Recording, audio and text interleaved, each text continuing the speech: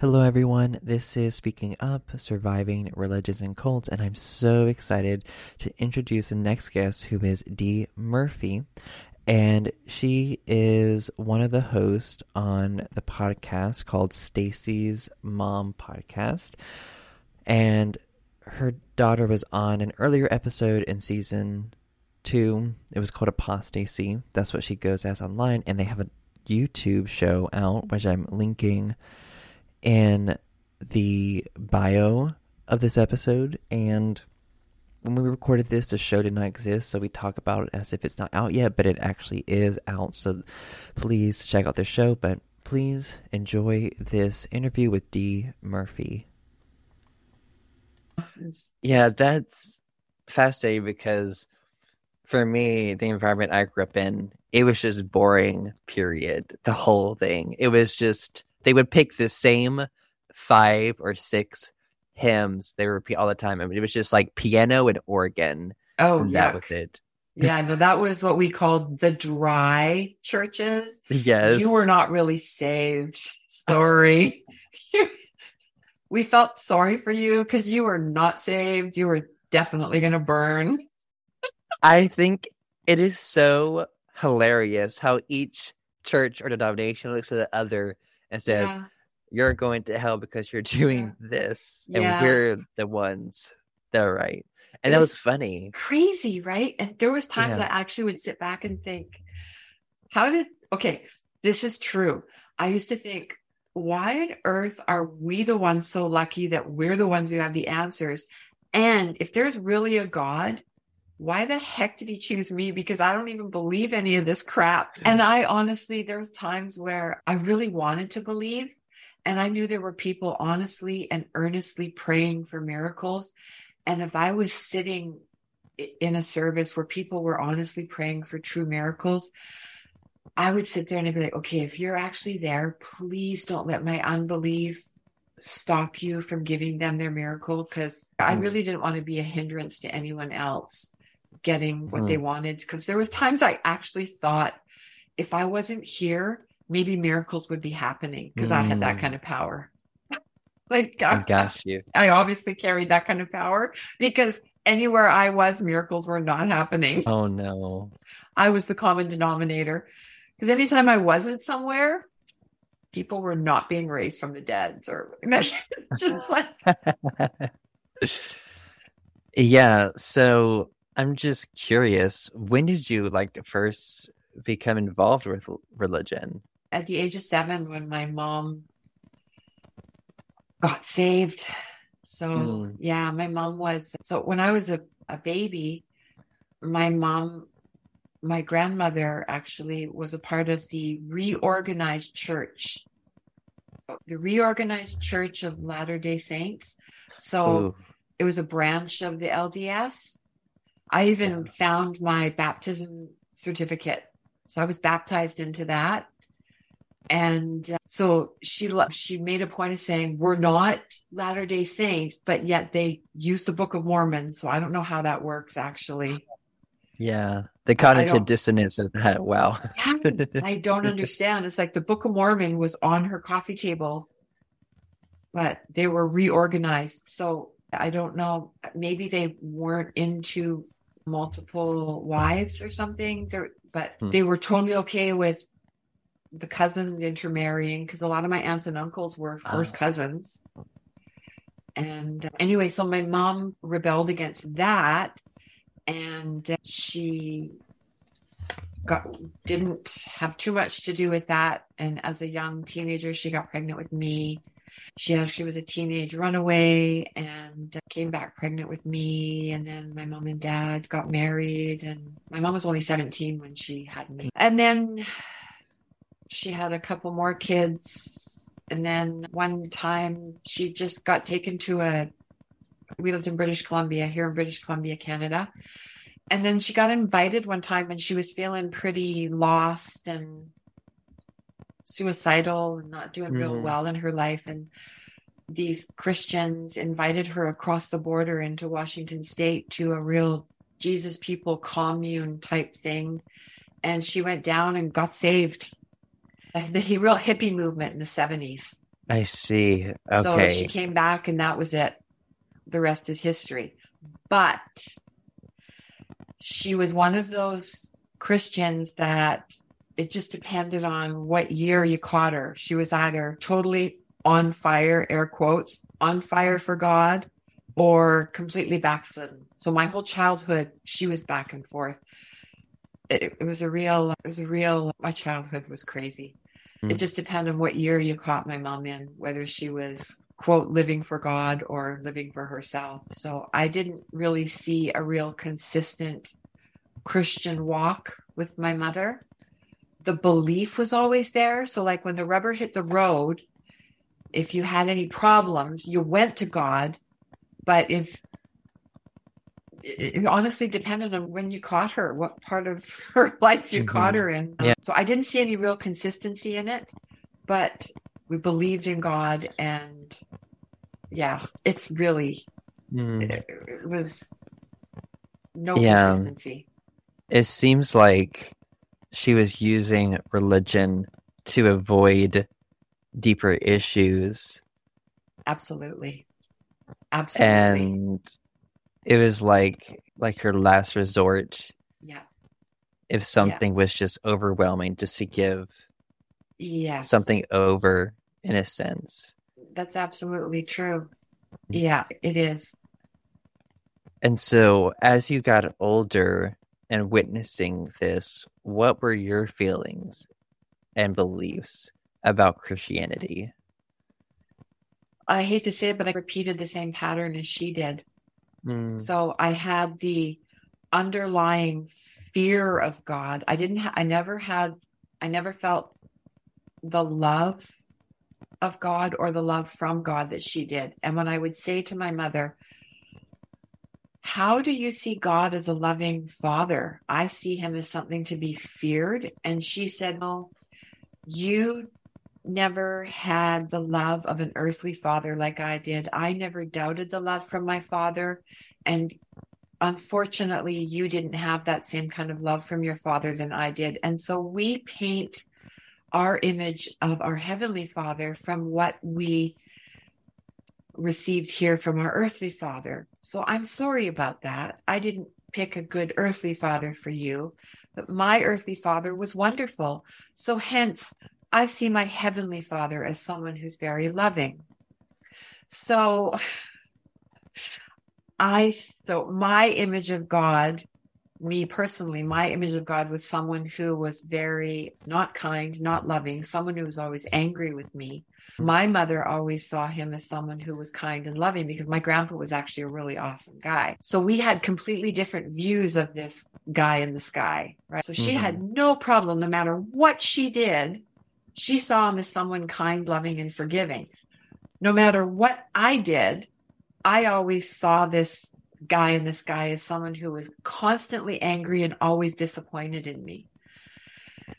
So I just always had this underlying fear. No matter what I do, I'm never going to measure up. And no matter what I do, I'm going to hell. So even when I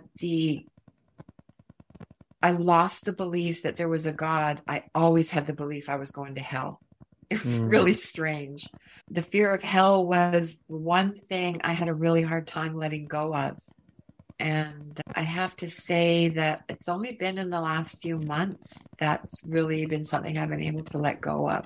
And even though the God thing, that was easier to let go of because I just couldn't grasp that, the actual belief that there's someone there, but it was so easy to believe in burning in hell for some reason. I think it's preached more. It's really preached more. Hell, fire, and damnation is preached a lot more in the Pentecostal religion than this loving God. Yeah, like it's so ingrained in your mind. And I think like I relate to what you're saying, and like again, like I don't believe in hell, but I'm still scared of it at times. Yeah. In the back of my mind, it's just like the what if, or oh my gosh, like you're going Yeah. there. But it's Yeah. just it's that religious trauma that's Exactly what it is. just ingrained. And that's the thing I've been trying to learn is like I cognitively or rationally not believe in it, but on that trauma or emotional level, or and even Yeah. on a more unconscious or subconscious level, like it's still in there. That, Yeah. and I think it takes time, and I'm glad that you've been able to find a way to finally like letting go and freeing yourself from that, because that's the awful thing about leaving that environment, is that its teachings don't leave you, its indoctrination doesn't leave you at all until it takes a long time. It's, yeah, over 50 years for me. It's not Ooh, going to leave me in 5 months. It's, yeah. yeah, Mm, it's really odd. Yeah, mm, it's really hard. There's still mm, times where I'll wake up in the middle of the night. And I think the middle of the night's the hardest mm, because you're alone with your thoughts and it's dark. And yeah. yeah, yeah, I think that's Mm, sometimes the hardest. I mm. suffer sometimes with insomnia. So that's, Ooh, yeah, yeah, I relate so much to that. Ooh, like for me, like sleeping pills, ooh, that's how some nights I could only get to sleep. yeah. Ooh. With me, it's Grabo. We have something in Canada, Grabo. I think you'd have called it Dramamine in the Oh, US. okay. Yeah, got you. Yeah. Like I'm Yeah. popping those things just to get drowsy, but if I fall asleep, it doesn't keep me asleep, Oh unfortunately. no. Yeah. Anyway, yeah, it's been really nice to have my daughter walking through this with me, going through this together, even though we didn't start out together. I had no idea that this was happening. It was amazing when she came to Hmm. me and told me. She didn't know that I felt this way for a really long time, but I tested the waters a few times with her and asking her, so when you pray, do you expect an answer? And she's like, yeah. I'm like, oh, but yeah. So I would just retreat and say, okay, that's not going to work. Yeah. So I just didn't really, and I tried with my now ex-husband a couple times. I said to him, I really don't think I believe in God. And he just jumped all over me. You can't say that. We're Christian. Like, so I just didn't know what to do. But it was so great when Stacy came to me. That took a lot of courage on her part. But every time I hear her tell her story, she said she knew no matter what she said that I would love her and accept her. Oh, I'm happy about that because obviously I did something right. oh no. Yeah, I'm glad she had that sense of connection and safety that she could do that. And I do want to just backtrack just a little Yeah. bit. Something you had said earlier. I am so sorry about like how, and I've heard this before too, which is just it's interesting to me how people talk about like their relationship with their father affects their view of God. And it's sad because I've seen that used to dismiss a lot of people's experiences. I'm like, Yes. oh, well, that's just the reason. And to me, it's okay, if this God is all powerful, he can't overcome these different attachment styles that happen early on, or Yeah. that connection. Like, Yeah. why? And like I related to what you're saying, because that judgment, because of that own experience with your own father. Right. Have you felt like that people have tried to dismiss your experiences, or I hate the whole "you weren't a real Christian" bullshit. That Oh, just pisses me off so much. I have not had that. My daughter has, but I have not because I was not a member of a church for years. I stopped going to church years ago. My husband and I owned a business where we had to work on Sundays a lot. So I just never went to church. And even though my ex-husband calls himself a Christian, he's never wanted to really attend church, which I found really funny and ironic. Yes, And he never reads his Bible. The Christians are the worst for knowing their Bible. They just let it's true. the preacher stand up and preach to them and cherry pick verses, and everybody knows John 3:16, and the 23rd Psalm, the Lord is my shepherd. That's it. That's it. Anyway, but no, I haven't had anybody try that crap with me. I had someone quite close to me say that about my daughter. Ooh. And I jumped right down their throat because I said no one was closer to God than my daughter. I didn't know anyone who was stronger in their faith than my daughter. It's just a load of shit. Like, it just pisses me off because as far as I'm concerned, my daughter put too much into Christianity. It almost literally drove her crazy trying to be perfect. And that's just a cop-out. That's a cop-out because when someone wakes up and gets out of the cult, they're just mad at you for it. They're just mad at you. And as far as I'm concerned, they put that scripture in that book just to cover their bases. Like they just did it just to cover their bases for the people who woke up. So there's that. It's just in the instruction manual to cover that one.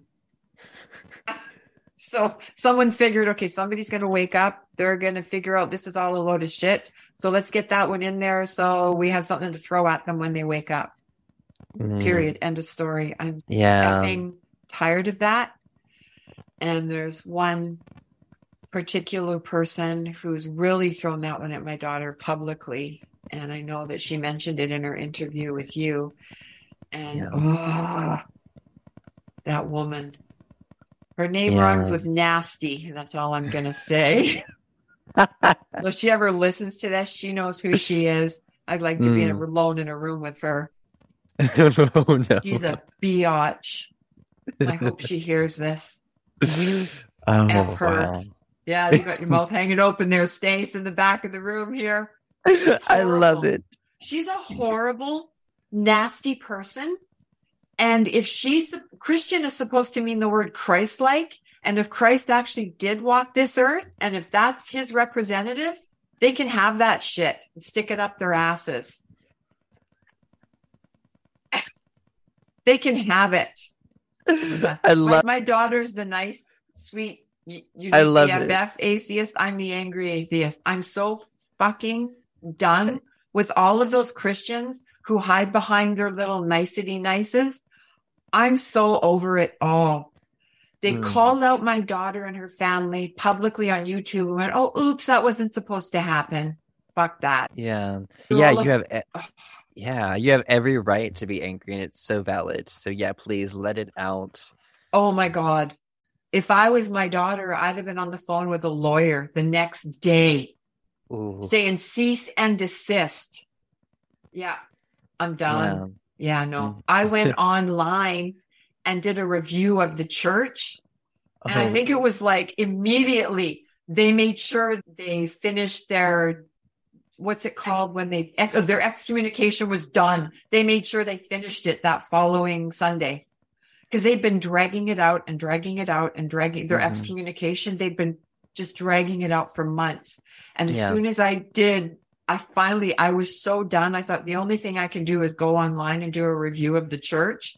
And as soon as I did it, that following Sunday, they finished the excommunication. They stopped dragging it out. Yeah.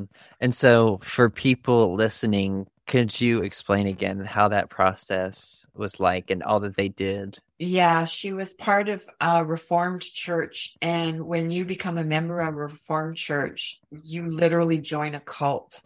And when you join a cult, you don't just get to walk away like you do from a Pentecostal church. Stacy's still friends with people from her old Pentecostal church. They're nice enough people. They really don't, I don't think they don't do anything with ill intent. But this church that she joined is literally a cult.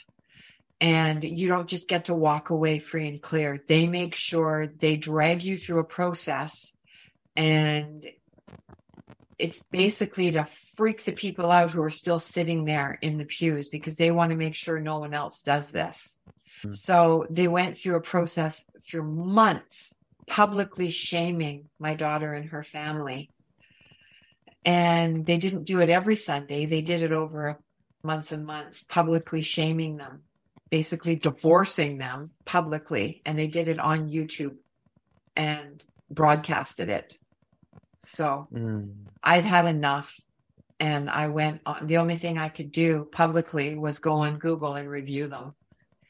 And I called the pastor a cult leader. Oh, good for you. Yeah, I called him a cult leader and said, don't go to this place unless you want to join a cult. And yeah, so as soon as I did that Sunday, they finished the process. And every other review was put on by a member, and I pointed that out on my review. Yeah. Yeah. Do you know all the specifics of what you wrote in that review? Because I'm really curious.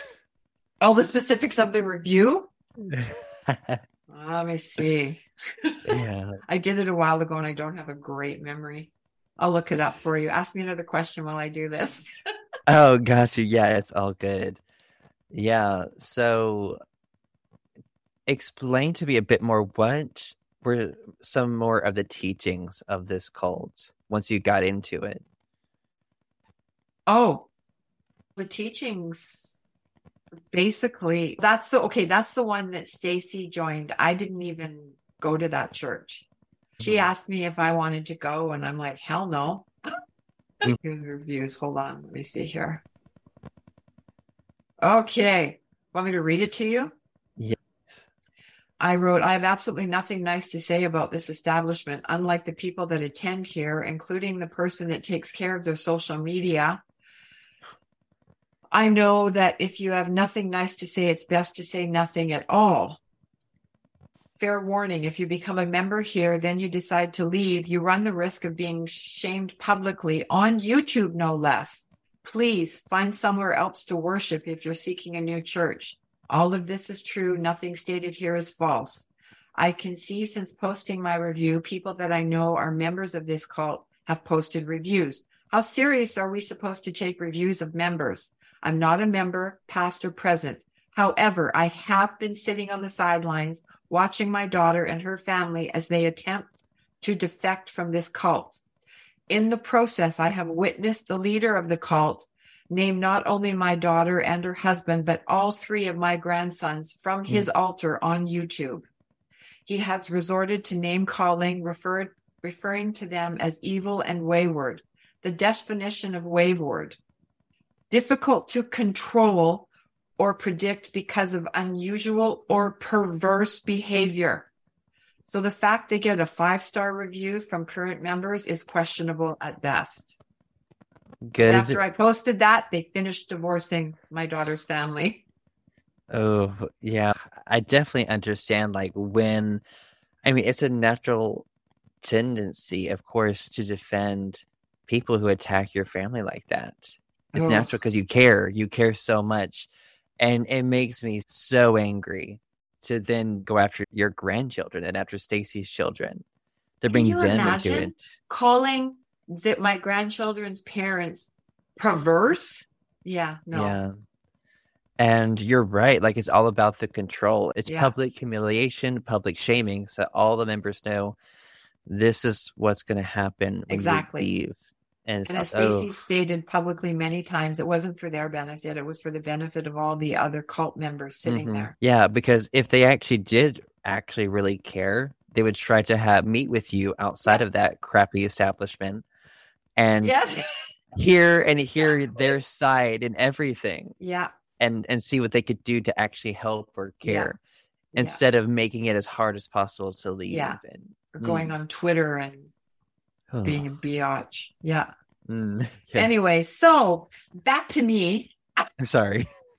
No, don't be sorry. I'm being facetious. Love it. You did ask if I'd had any problems with anyone. The only personal issue that I have had, actually, truly, and heartbreakingly, is my son. My son, when he was about 13 or 14, he decided he wanted nothing to do with the church. He went on a trip with the pastor and his family.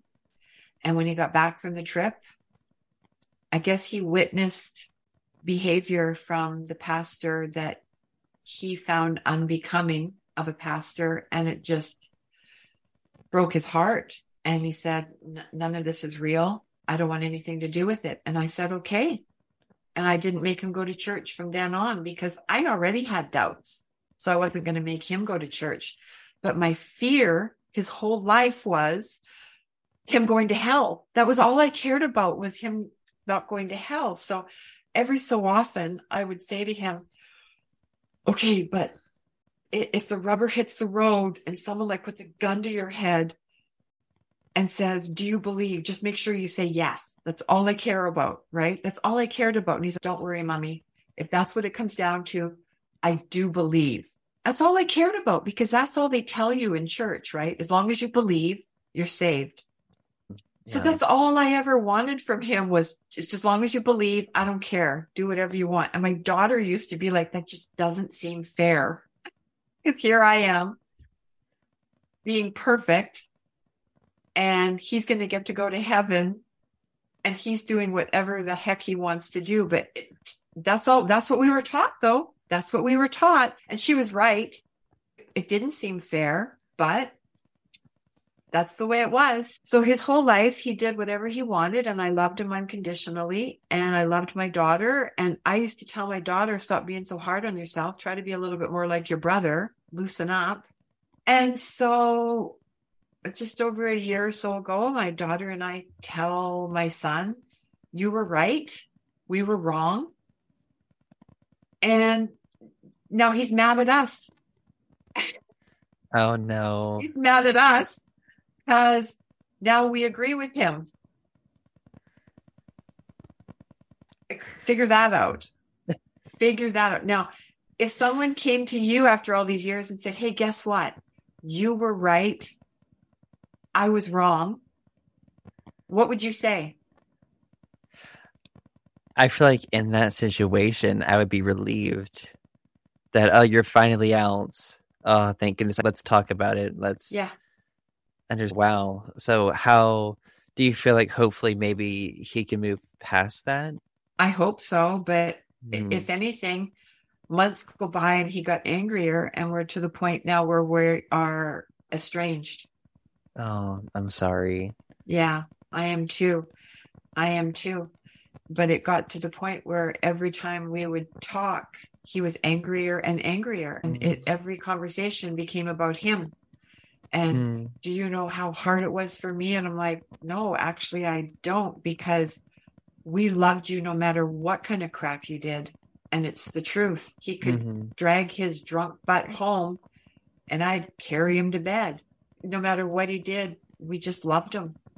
Yeah. No matter what he did, we just loved him. And now, I'm sorry, you were right, I was wrong, and you're mad at me.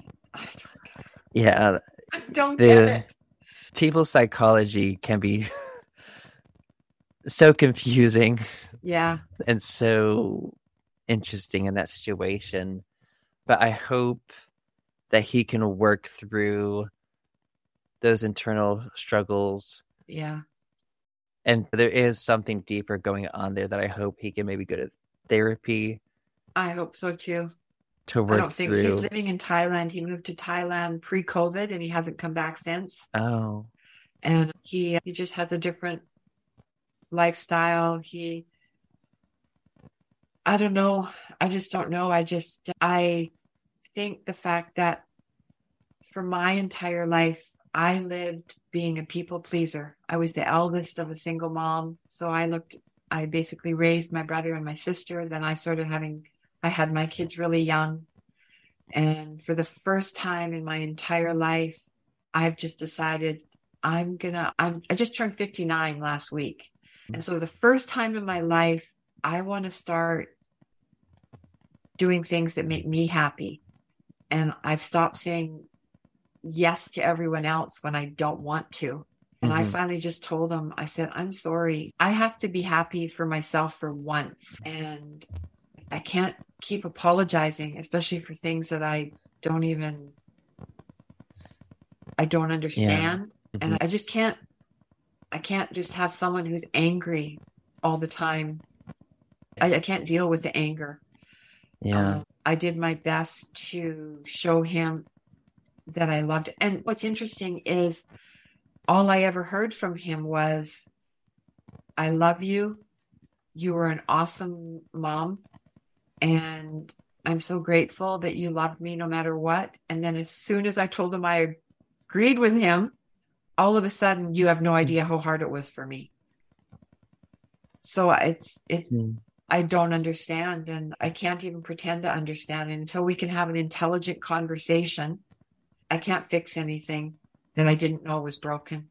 So that's the only relationship. That's the only person who's made it hard for me. Even my own mother, who's still in all the crazy church, the craziness, even she's accepted me. Oh. So, yeah, that would have been the one person I thought would have been, what the hell's wrong with you? Even she's okay with it, so I don't get it. Yeah. Yeah, again, I'm so sorry. I know, I'm sure that's so hard. It is hard. Yeah. Yeah, I really don't know what to say. I like I said, I can't fix what I didn't know was broken. So Yeah. I don't know. I just don't know. Yeah. And for you in your journey,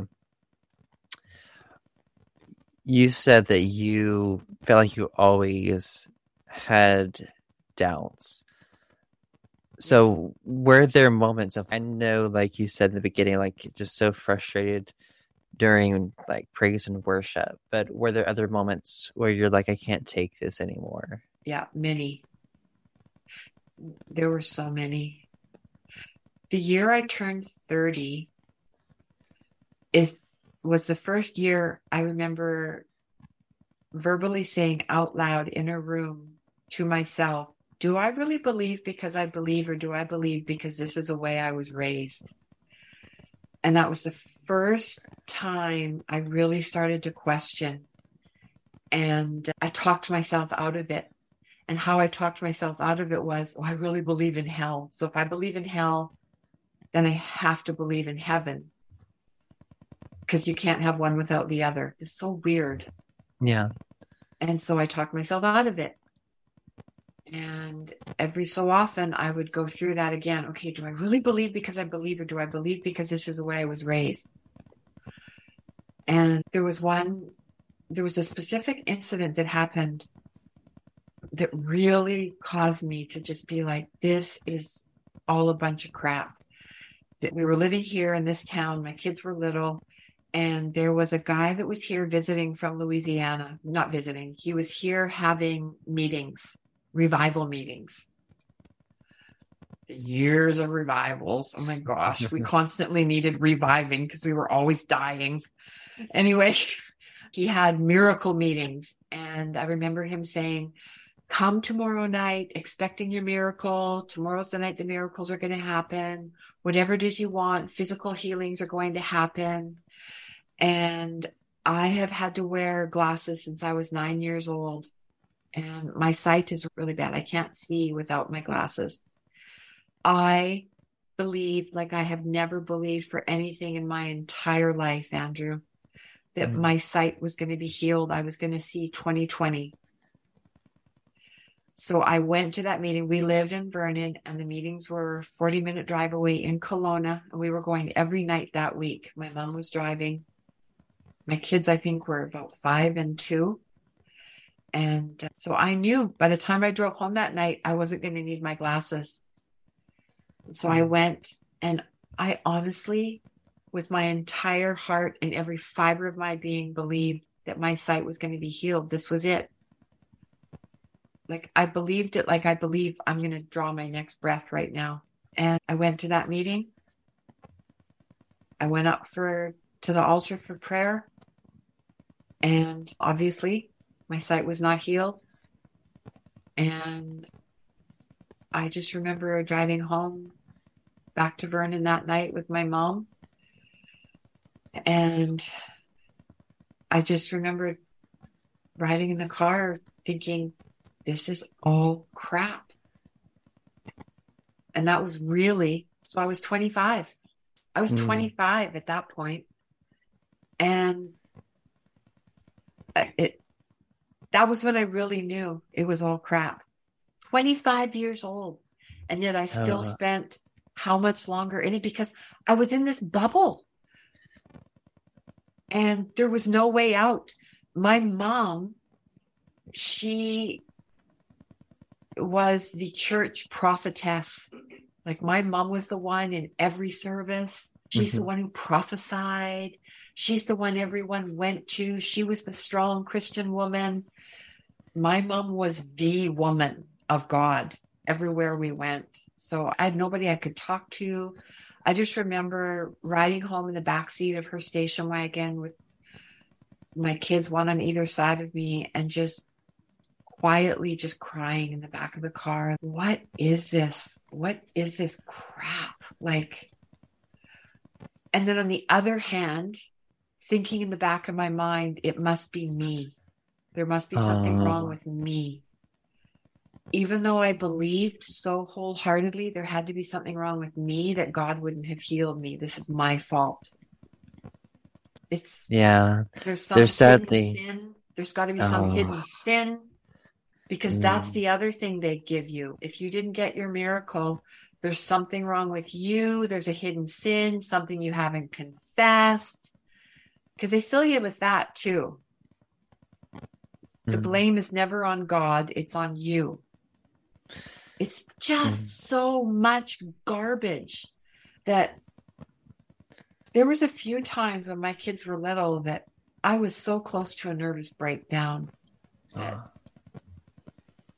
ugh, yeah, Yes, all the victim blaming is just maddening. And it's a way to deal with their cognitive dissonance because it's a formula that's supposed to work. It's supposed to be the answer when it yeah, doesn't, yeah, and it doesn't fit their narrative. In their minds, they're like, oh, we have to prioritize our dogma over yeah, this person. It's more yeah, important. We have to explain or blame to protect our own beliefs and our own yeah, cognitive dissonance instead yeah. of caring. We have not even touched on the fact that I'm a survivor of childhood sexual abuse. Mm. And so I carried a lot of that with me. And Oh, it was at the hands of my mom's second husband. oh, And he was my stepdad. And the first person that I told about it, it was about 6 years after it happened. I was 9. So I was 16 when I told my grandmother. And you carry so much with that. yeah. A lot of, for some weird reason, a lot of blame. You blame yourself. I don't know how, but you blame yourself. And when I did come out and finally tell my mom, it was a few years after I told my grandma. And my mom's response was, "Oh, I know, your grandmother already told me." Oh my That was her response. goodness. Okay. And then my stepfather was not in our lives at that point. He hadn't been since we were quite young because my mother had taken us and we'd gone into hiding. We had to actually hide from him at one point. Oh wow. We'd run, we'd changed our names. We were living under assumed names in a different province. There's a whole other background story to that. But as adults, we reconnected, and he's dead now, but he was my brother and sister's father. And my brother didn't know about this at the time. And we went and spent a Christmas with this man. And I went for my brother's sake. And my brother did not know. So this is not Mm. my brother's fault. But I went and spent a Christmas and I said nothing to anyone. And then when I went home, I said to my mom, that was the hardest thing I've ever done. And I never want to do that again. And you know what my mother said to me? You're such a good girl for not rocking the boat. Ah, And then years and years later, I said to my mother, I said, you really owe me an apology for all the crap you put me through and the circumstances that you put me in, because she knowingly put me in a lot of dangerous situations. And there's ways that she did that I won't get into right now. And do you know what she said to me? You have to forgive me because God has forgiven me. And then a few weeks later, she came to me and said, I'm sorry, I do owe you an apology, because her then husband said, no, Dee's right. You do owe her an apology. Because he told her she owed me an apology. She apologized to me. It meant nothing to me at that point, because wow. it was just so messed up. Wow. Yeah, I'm so sorry you went through Yeah, all of no, that I'm and through all how. of that, but it just gives you Yeah. a little bit of background on Mm, just a lot of the crap mhm. and how just being in the cult and being in everything, just how it all can just pile up on you, and how you, and like when I got to the point at 25 when I realized this is all a load of crap, but I'm still in the bubble. So back to the back seat of the car where everything is just collapsing around me. And I'm thinking, my eyesight didn't get healed. This is all a load of crap. But where do I go from there? My mother's driving the car. She's one of the leaders in this cult, as far as I'm concerned, because she's looked up to so much in the church that we were members of.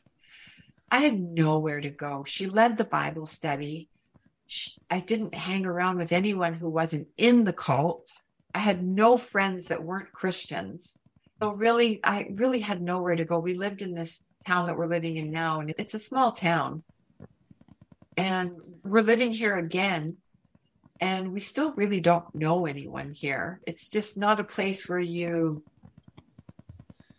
really make a lot of friends. People are very well established here and in their friendships, and our whole community is online at this point. Yeah. It's a great community, the atheist community. It is, it really is. And I don't feel like we're missing out on anything by not really knowing people here. It's a real Bible Belt, to be honest. It really is. At Yeah. one point, we were the church per capita capital of Canada here in Vernon. So you choose your church, you got it. It's here. Oof. Yeah. Oof is right. Yes. And so as you got into your 30s, how was your experience with religion then? Because 25, the realization, but again, it's your whole world. You have nothing else, or connections, friends, family. So like 30s and like forward, what was that Wow. journey like? In my 30s, at that point, I was in an extremely abusive marriage, and it was not going well. It was a very dark time. It just wasn't going well at all. And I got out of that marriage at 37. And then when I did get out of that, I ended up married to my last husband, who was the Christian, the one who wouldn't let me talk to him about not believing in God. And that marriage lasted 18 years. And we didn't really attend church because we were business owners that kept us out of church on Sundays. So that was good, because I was able to clear my head. And that's when I was going through my deconstruction. And I had a really convenient reason for not being in church. And my kids were coming into adulthood, and my daughter she was going to church on her own, and she got married, and my son was living his own life, going to nightclubs and doing his thing and doing what he wanted. And I was doing my thing and just running a business with my husband. And we were all Christian in name only at that point, as far as I was concerned. But really, Christianity was just a label at that point. So I was able to just, if you asked me if I was a Christian, the answer was yes. Did I really believe? No. But it was a convenient and politically correct answer. Yes. And so flash forward Yeah. to the point, what were the steps that led up to Stacy finally coming to you with these questions and her doubts and her atheism? She went through it about every couple of years. And she danced at the final time, she danced around it a little bit with me. Okay, I moved here a few months before she did, and I had really deconverted and deconstructed the few months I was here on my own, because I had just gotten out of my marriage, moved here, and I was loving life. And then they bought a house here, and I was really dreading them moving here because she wanted me to go check out some churches before she got here. And I was like, oh, fuck. I do not want to do this. What the hell? So I went to a couple, being the dutiful Nana / mummy. And I went and I'm like, oh my God, no. But I went, and I really didn't want them to move here because I thought, now I'm going to have to start going to church. There's no excuse. I don't own a business anymore. Sundays are free. And I really loved my life here. I had freedom and I was independent. And then she moved here and we went a couple times and I was like, this is so awful. And then I started dating. I was dating. And it was really funny because I joined a couple dating sites, and one day I was standing here in her kitchen and I said to her, there's not really a lot of Christian guys on these dating sites. And you don't really have to date just Christians. And I was like, what? I'm like, in my head, I'm like, what? Because I was already dating non-Christians and I just didn't tell her. I even made a date with a straight up atheist. Like, I'm an atheist, the first guy ever that his thing said atheist. And I wanted to go out with an atheist just because I wanted to see, do they actually have horns and a tail? Or I really wanted to pick his brain. And he actually was a nice guy. And we were friends for a while until I found out he was really depressing. But that had nothing to do with being atheist. He was just really depressing. Anyway, and I was like, oh, okay. Anyways, I went out with a few guys, but she gave me her stamp of approval to date non-Christians, which I found really interesting. But when she had dated, I didn't want her to date guys who were from the church because they were weird. And so I'd already given her my stamp of approval when she was dating. I didn't want her to date Christians because they were straight up strange. Anyway, so here we were, the roles were reversed now. I'm dating, she's married, and she's saying, don't date Christians, which I was already doing, right? Yeah. So I'll never forget, Stacy, I'm going to tell them. Oh my gosh. For those that don't know, Stacy's sitting in the back of the room here. So we're out driving one day, and I had already started, I was actually dating this one guy, and unbeknownst to me, she and my son-in-law had this conversation, and I'm going to tell him, he's okay. I really hope your mom doesn't feels like she just has to get married. I hope your mom just has sex and doesn't get married. And she's, oh no, my mom would never do that. Ooh. Yeah. So we're out driving in the car one day, and we're going to pick up the boys at an after-school program. And she was dancing around the subject of how weird Christians were. And it was on the whole COVID thing and conspiracy theories. And she was just wanting to straight up say she's had it with Christians because they were freaking her out. She was done with Christianity, right? Yeah. And I wanted to be like, yeah, I'm totally on board with that. And I was done with that already, but I didn't tell her that. So she's trying to tell me I'm done with Christianity. And I wanted to tell her Stacy? Yeah. Okay. So she's driving the car. She's driving. I should have waited till she parked the car. So she's telling me that she thinks Christians are weird. And all of a sudden, Andrew, I just blurt out, Stacy, I'm having sex. And she rolls down her window and had to stick her head out the window and start breathing in fresh air. She had to pull the car over into the parking lot. She's hyperventilating.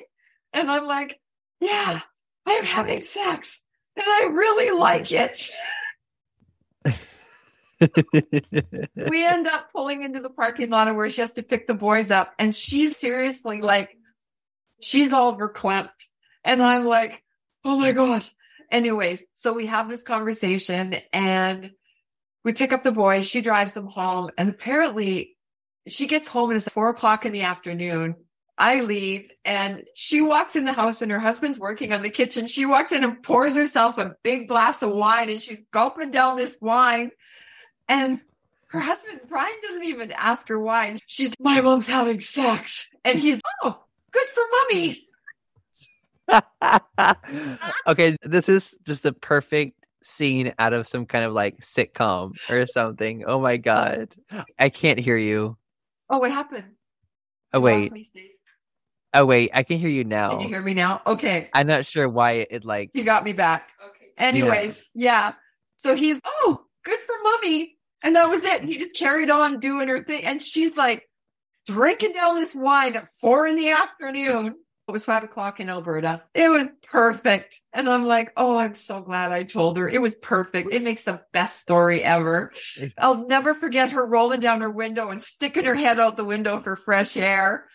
And the way I was just like, I gripped the car seat and I'm just like, Stacy, I'm having sex. Because I had seriously never had sex with anyone but someone I was married to. And it was amazing, Andrew. Good for you. And I'm continuing to. Yes. So there you go. Honestly, yeah, good. Like most definitely. I think that purity culture is purity culture bites. Yeah, it's so ingrained. Okay, so so one of the reasons it was like so major for me was I don't think my ex-husband will ever listen to this. He doesn't listen to anything that has to do with atheism because he's pretty sure it's a sin. He doesn't listen to anything Stacy does just because she has the label atheist now. He's a sweet man and we're still really good friends, but we were married 18 years and it was pretty much completely a celibate marriage. So it's pretty amazing to have an active life now. Oh, okay. There's so much I want to ask about that, but I don't know if I should. Go ahead. Ask away. I opened the door, walk through it, Andrew. Why was that a celibate marriage? Okay.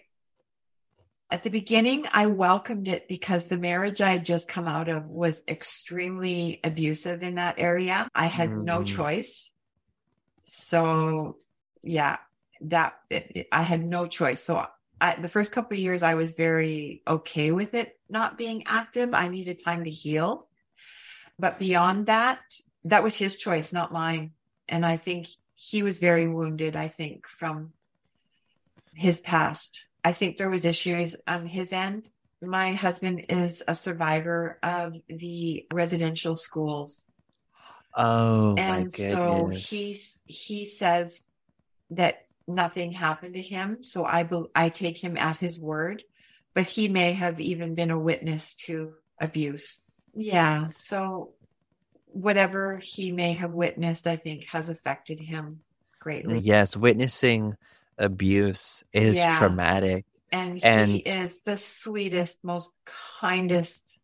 He's the nicest person I've ever known in my life. And we ended up just living more as best friends.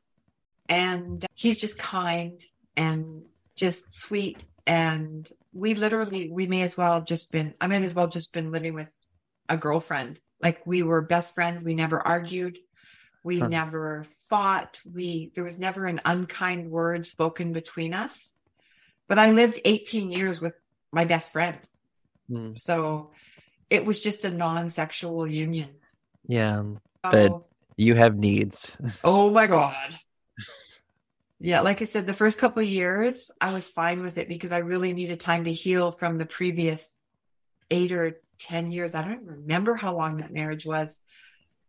I could sit down and do the math, but it was a long time and it was extremely abusive and it was horrible.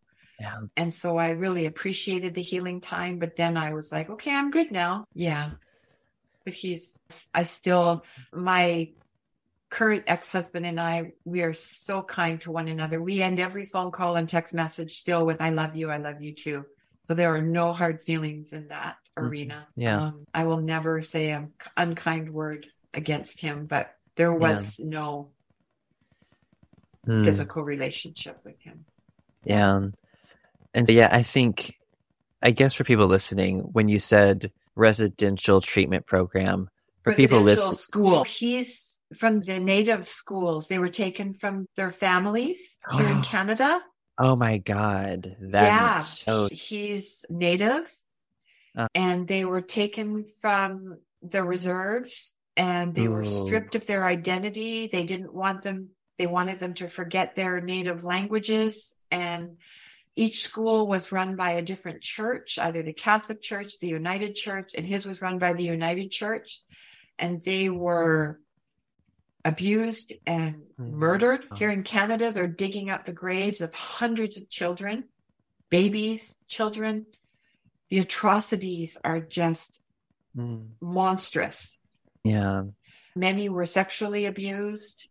They were beaten.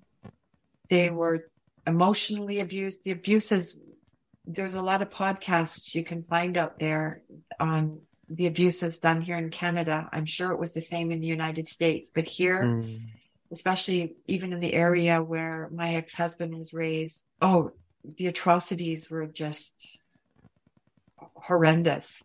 Like I said, he says he was never sexually abused, but many of his family members and extended family members were. But even the things he witnessed could have caused him a lot of damage. And even just being taken from his mother and only being allowed to see her at Christmas and summer. And one Christmas, he wasn't even picked up and taken home. He remembers being all dressed and waiting to be picked up, and no one showed up to come and get him.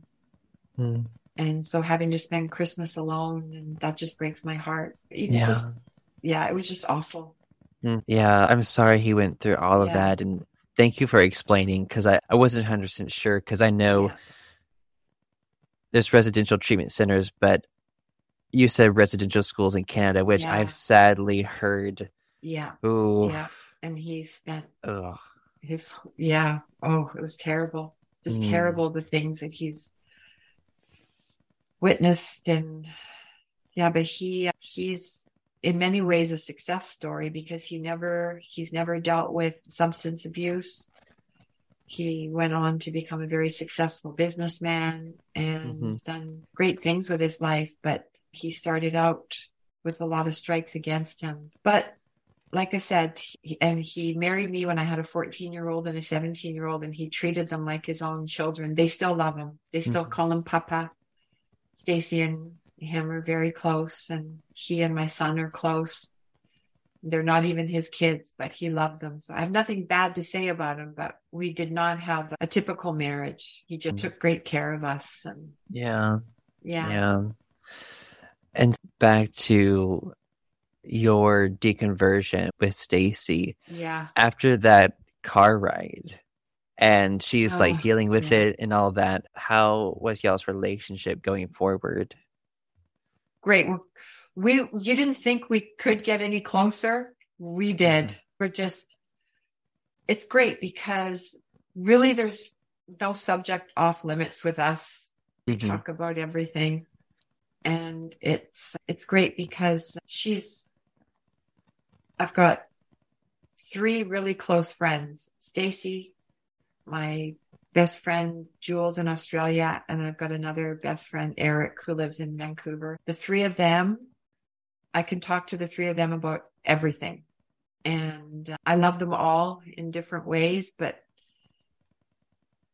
yeah, Stacy is my rock. And yeah, I don't know. It's brought us, because she and we've been through the cult together. So we can say certain things, like we can joke about certain things. Something will happen, like a coincidence. Okay. And we can look at each other and go, isn't God great? God's so wonderful. And then laugh ironically. And it's just things like that. Other people would be like, what the heck are you talking about? But we can talk that Christianese and be silly and know we're only joking. And we can have a down day and know we're not under attack from the enemy. Yeah. Fuck. Yeah. Oh my God, Andrew. I know you know. I know. Yeah, the hypervigilance. Yeah. Of believing in that spiritual warfare. Yeah.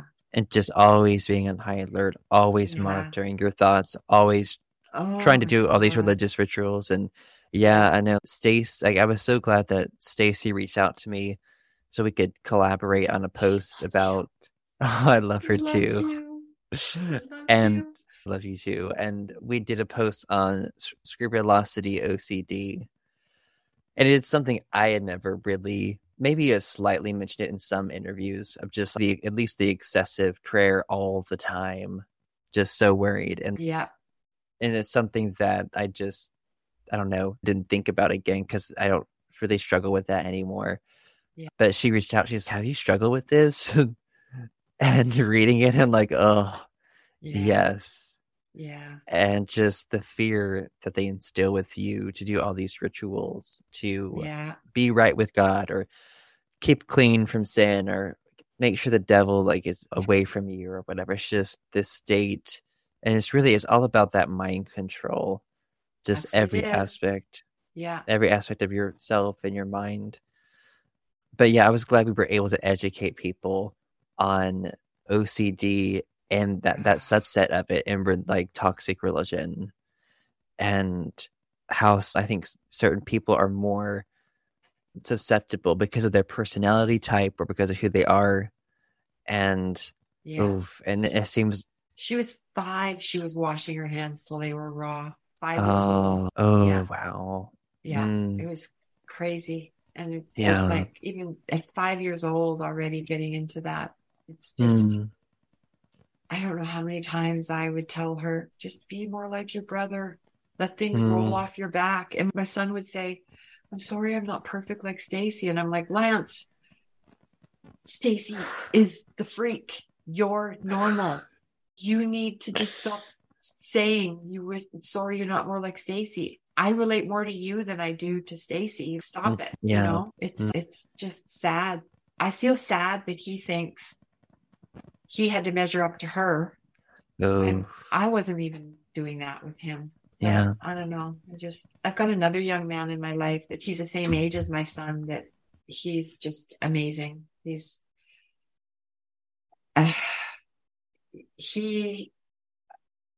is just, I don't know. I've wanted him and my son to be friends, and they are. And I was always hoping that he would be an addition in our family, and he is. But I want us all to be a family together. And now it's just like my son has just removed himself from the family. And I don't know. I know I keep coming back to my son. I'm sorry, but it's just why I don't understand. Hopefully through time, he can hopefully do some inner work and be open to at least a civil conversation. I hope so. And I hope that he just doesn't avoid those issues through different substances or different activities and things. Me too. And so it can be an issue. And so for you, as you officially really come out as atheist, and with your daughter and going through all the crap that she had to go through also, and see that what has life been like away from that environment? Life, I've never been happier in most areas. I feel free, joyful. It's been amazing in some areas, and in other areas, it's been really tough because I didn't get divorced because of my beliefs. My divorce was caused for other reasons. I've got a lot of other stressors on my life, so I just wish other things were settled.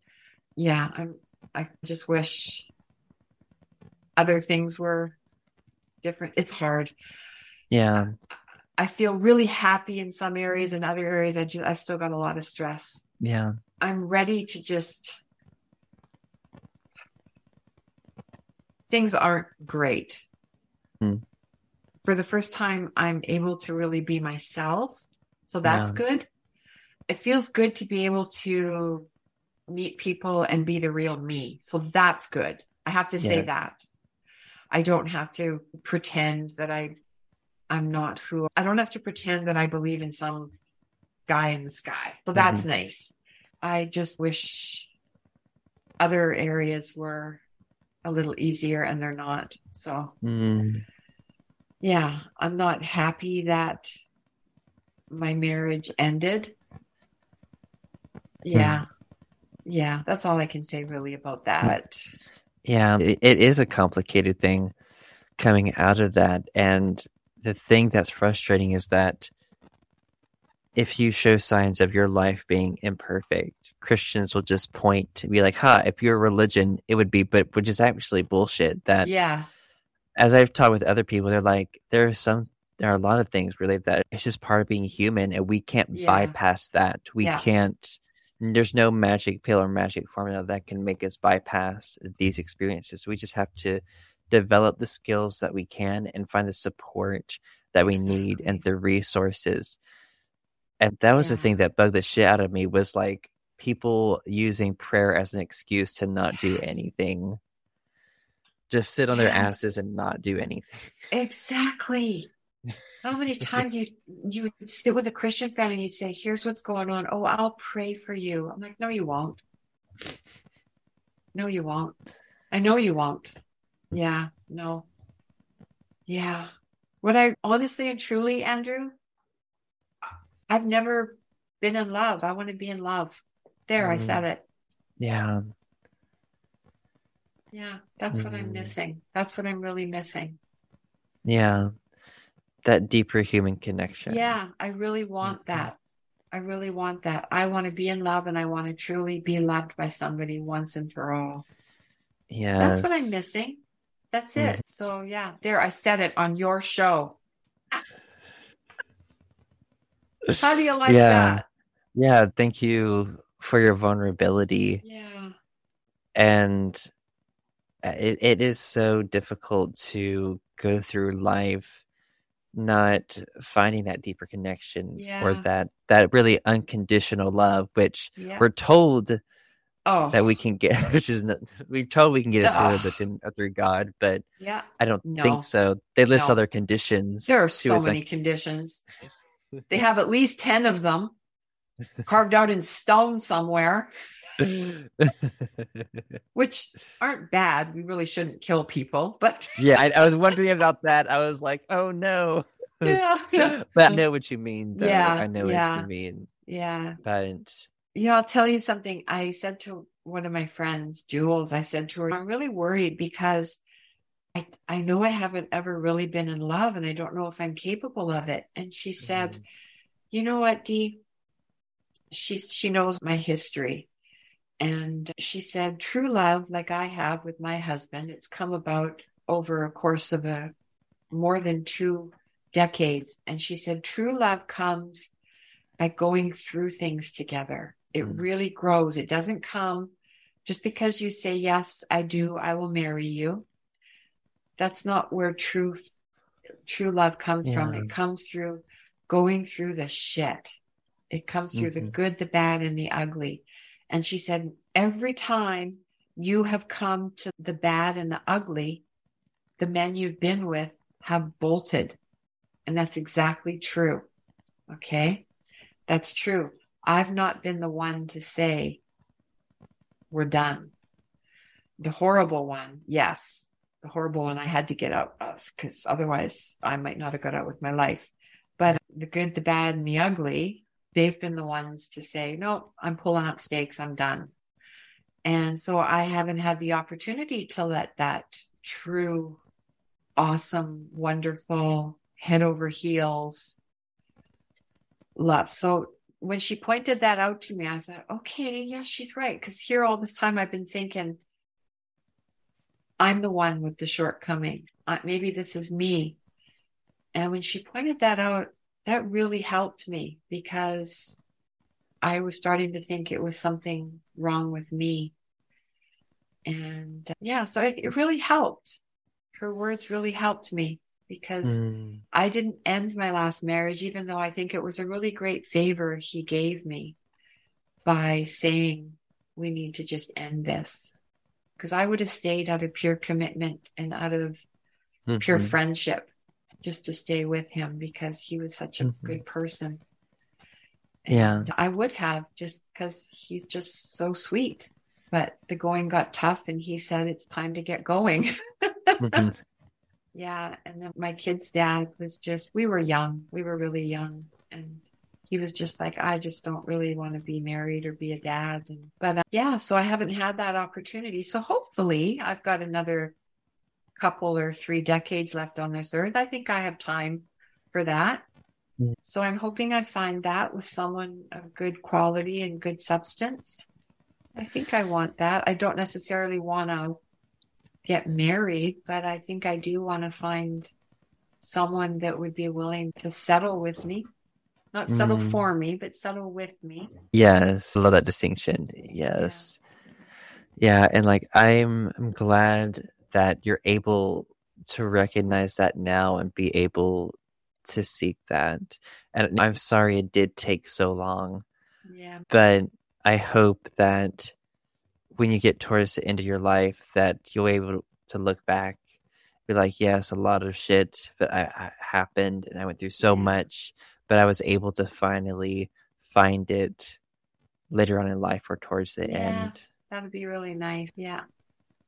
That would be really cool. That would be a nice chapter to end on eventually. Hopefully not too soon. Yeah. The ending. Yeah, I was thinking, yeah. Yeah. So I hope this wasn't boring. Oh my gosh, this has been an incredible interview. You've hit on so many great points and just telling your story and different aspects of your experiences and your growth and your journey and like you're seeking for that wholeness of like needs that were not met. And I'm glad you're able to recognize it and seek that because a lot of people, they just avoid themselves through other things and don't deal with deeper issues. Yeah. So I'm glad you're here. Thank you. Of course. And I'm glad you've overcome so much and are able to share your story and just thank you. Be, of course, and be so vulnerable. I've enjoyed this conversation so Me much. too. And I wish I could hug you. You're so huggable.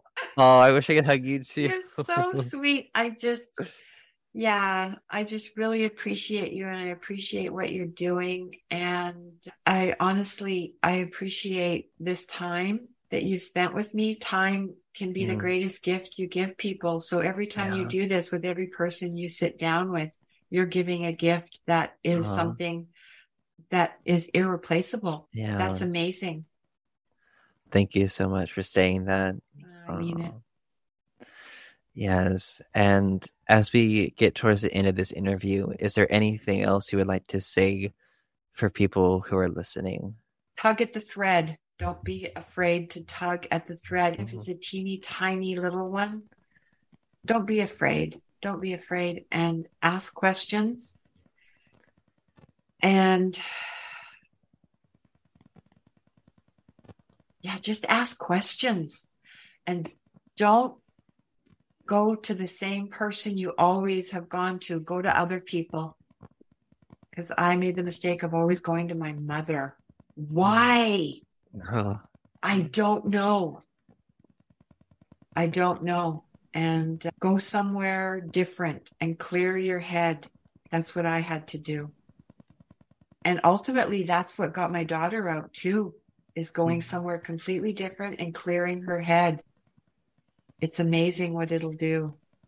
Yeah. Yeah. Change the algorithm on your YouTube. Yes. Right? Just do something completely different. It's amazing what it'll do. Yes. Everyone go listen and watch Skeptic Cave In. That's a great way Yes. to change your Skeptic algorithm. Cave In. Listen to Gotta Stacey plug that. on, Yes. is it Secular Soapbox? Yes. That's her show. Yeah. Yeah. Amazing. And we're going to do one together. We're going to tape our introductory next week and start it in April. Oh. I'll get Stacey to send it to you because I know you don't put this up right away. So I'll make sure Stacey sends it to you. Yeah. Okay? Yeah. All right. And I think she's going to name it, her channel's going to be Apostasy and Company. Oh. Yeah, Okay. we'll let you know. Yeah, we're going to do it. And we have things to say. And when we start talking in the kitchen, I'm like, Stacey, people will die to eavesdrop on our conversations because we're fun and we're funny and we're serious. And yeah, I can get pretty cheeky. I love it. Yes. She's God. She's the super sweet, nice one. And I'm like, fuck that. I'm old enough to say what I want to say now. Yeah, and I thought that's a perfect combination, though. Yeah, honestly. It is. Like, you get to a certain age and you're like, I do not care anymore. I'm not rude, but I am so done with, because I was the people pleaser. Yeah. I was the people pleaser, and I'm so done with that. I'm so done with it. Even when it's my own kid, I just told him, I'm done with this. You accept me for who I am, like I've done your whole life, or don't. I love you. You know that, smart enough. That's how I'm going to be with everybody. Yeah. I love you, but don't cross me. So, and I do. I love everybody, but just don't be an ass. Just be nice. Everyone would just take that advice. Don't be an ass. Just don't be nice. An ass. Just be nice. Yeah. Mean people suck. So, yeah. Maybe I might call that episode that "Don't be an ass, just be nice." Exactly. Oh my god! Smarten up. Like, God. I say that all the time. GHA. God. I text that all the time to Stacey. Anyway, thank you, honey. Of course. Thank you so much for coming on this show. Of course. Yeah, and for everyone listening, thank you so much for listening. Go follow Dee on social media, and I'll also link Stacey's stuff in her show.